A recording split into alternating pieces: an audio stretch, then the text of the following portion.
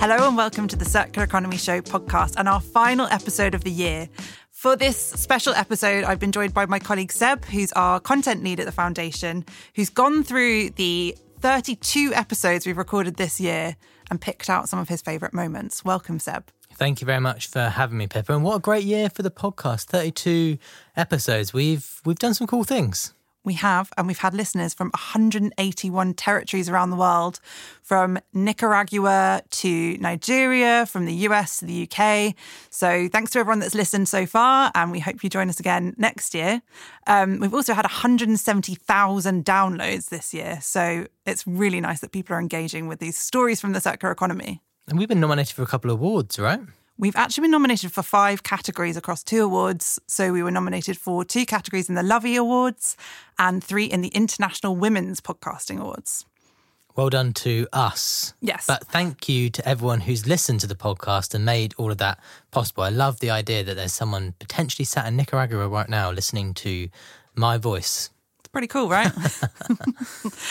Should we get started with some of your clips that you've picked out? What's your first one? Yes, that's right, Pippa. So I really looked back on the year and thought, what are the highlights? Because I'm realising people might be coming up to that time of year when we've got a bit of a winter break coming up on our podcast. Maybe you're looking for some things to catch up on or listen to over your winter break. Hopefully you're enjoying one. So the first clip is from our Big Food Redesign series on the podcast. So we know that the food system is fundamentally linear. It's a big contributor to biodiversity loss, a big contributor to greenhouse gas emissions. And our question for that series was, is there a better way to produce food? And of course, there is. And the answer is circular economy design for food. So to understand a bit about what that means, what regenerating nature might mean, and what circular design for food might be based on, let's listen to this clip from Philippe Burker from Climate Farmers and Rhaenyra from the Foundation's own team. For me, it's a very simple one. Regenerative agriculture is for me agriculture which regenerates the soil health. That's it. Like essentially I always say it's just a mindset shift from a focus on yield to a focus on soil health. If you are increasing your soil health, then you are regenerating your local ecosystem inadvertently. So underlying all of this is this need to move away from this kind of linear extractive farming model and to look to models of farming that regenerate soil health, that regenerate biodiversity, that bring back water quality and don't disturb air quality. So really thinking about how do we enable produce to be grown, and that's both crops and livestock. How do we enable produce to be grown in systems that are regenerative? So we're looking at regeneratively produced ingredients. The second opportunity, we call them design opportunities, is thinking about diverse ingredients. So we know that today 60% of the calories that we consume come from 4 crops. Four crops. And so we know that for nature to thrive, diversity is absolutely key. If you look at natural ecosystems, they're full of lots and lots of different types of plants or different varieties of plants. And so diversification of ingredients is one of the key ways in which we think that you can instill that as a design decision. So you might think about potatoes, for example. You go into the supermarket and I don't know about you, but you're faced with, 5 or 6 different kinds of essentially white potatoes. Yeah. Occasionally you might get a red rooster. They're really exciting. They roast very well. But out there are about 4,500 varieties of potatoes. So if we think about how many potatoes are produced globally, if we could introduce some diversification into those, think about the resilience that it would bring back into natural landscapes and the variety and the diversity that we would be able to have. So diversifying ingredients is a really key part of the framework. So circular design for food really is a pioneering idea that the Foundation is propelling forward with many partners. And in that clip, in that episode, Rhaenyra did go on to talk about some of the other strategies for a circular design for food. So upcycled ingredients or lower impact ingredients, for example. I really love making that series. I think it was really exciting to hear from people working on those solutions, but also making really delicious food. And I was lucky enough to taste some of it as we went along. So I really hope everyone enjoyed listening to that. And if they want to listen to that full episode, it's episode 107, and we'll stick a link to it in the show notes. And as you said, there's actually 5, there's a 5-part series, Yeah. and you heard the voices of Philippe and Rhaenyra in that episode, but there's a whole host of different characters to listen to. So if you enjoy that episode, maybe you'll watch the next 4, listen to the next 4.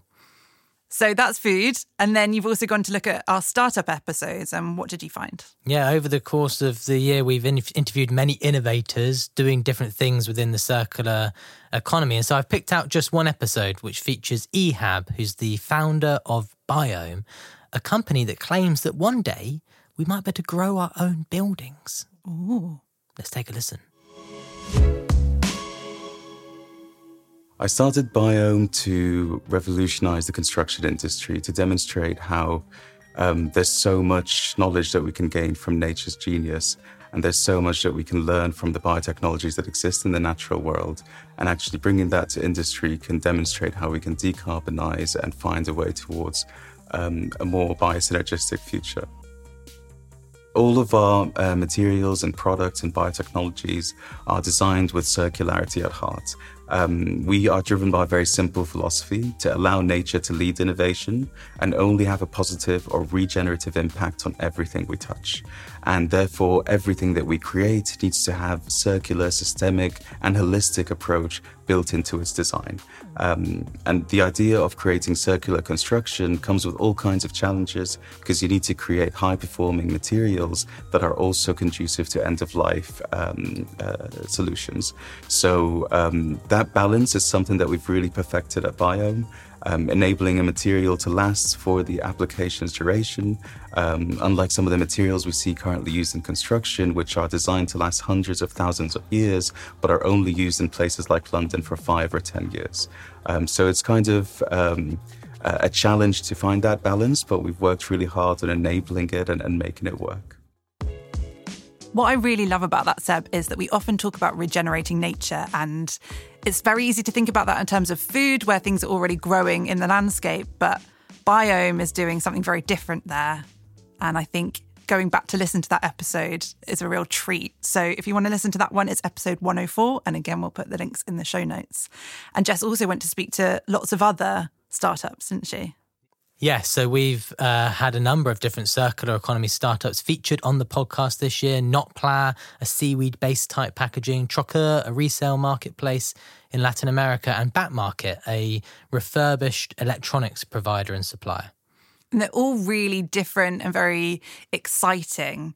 But we also have held a big event this year, which is our summit. And I think we often talk about the summit on this podcast, but maybe we don't really explain what it is. And you have quite an integral role in organising it. So can you tell us a little bit about that?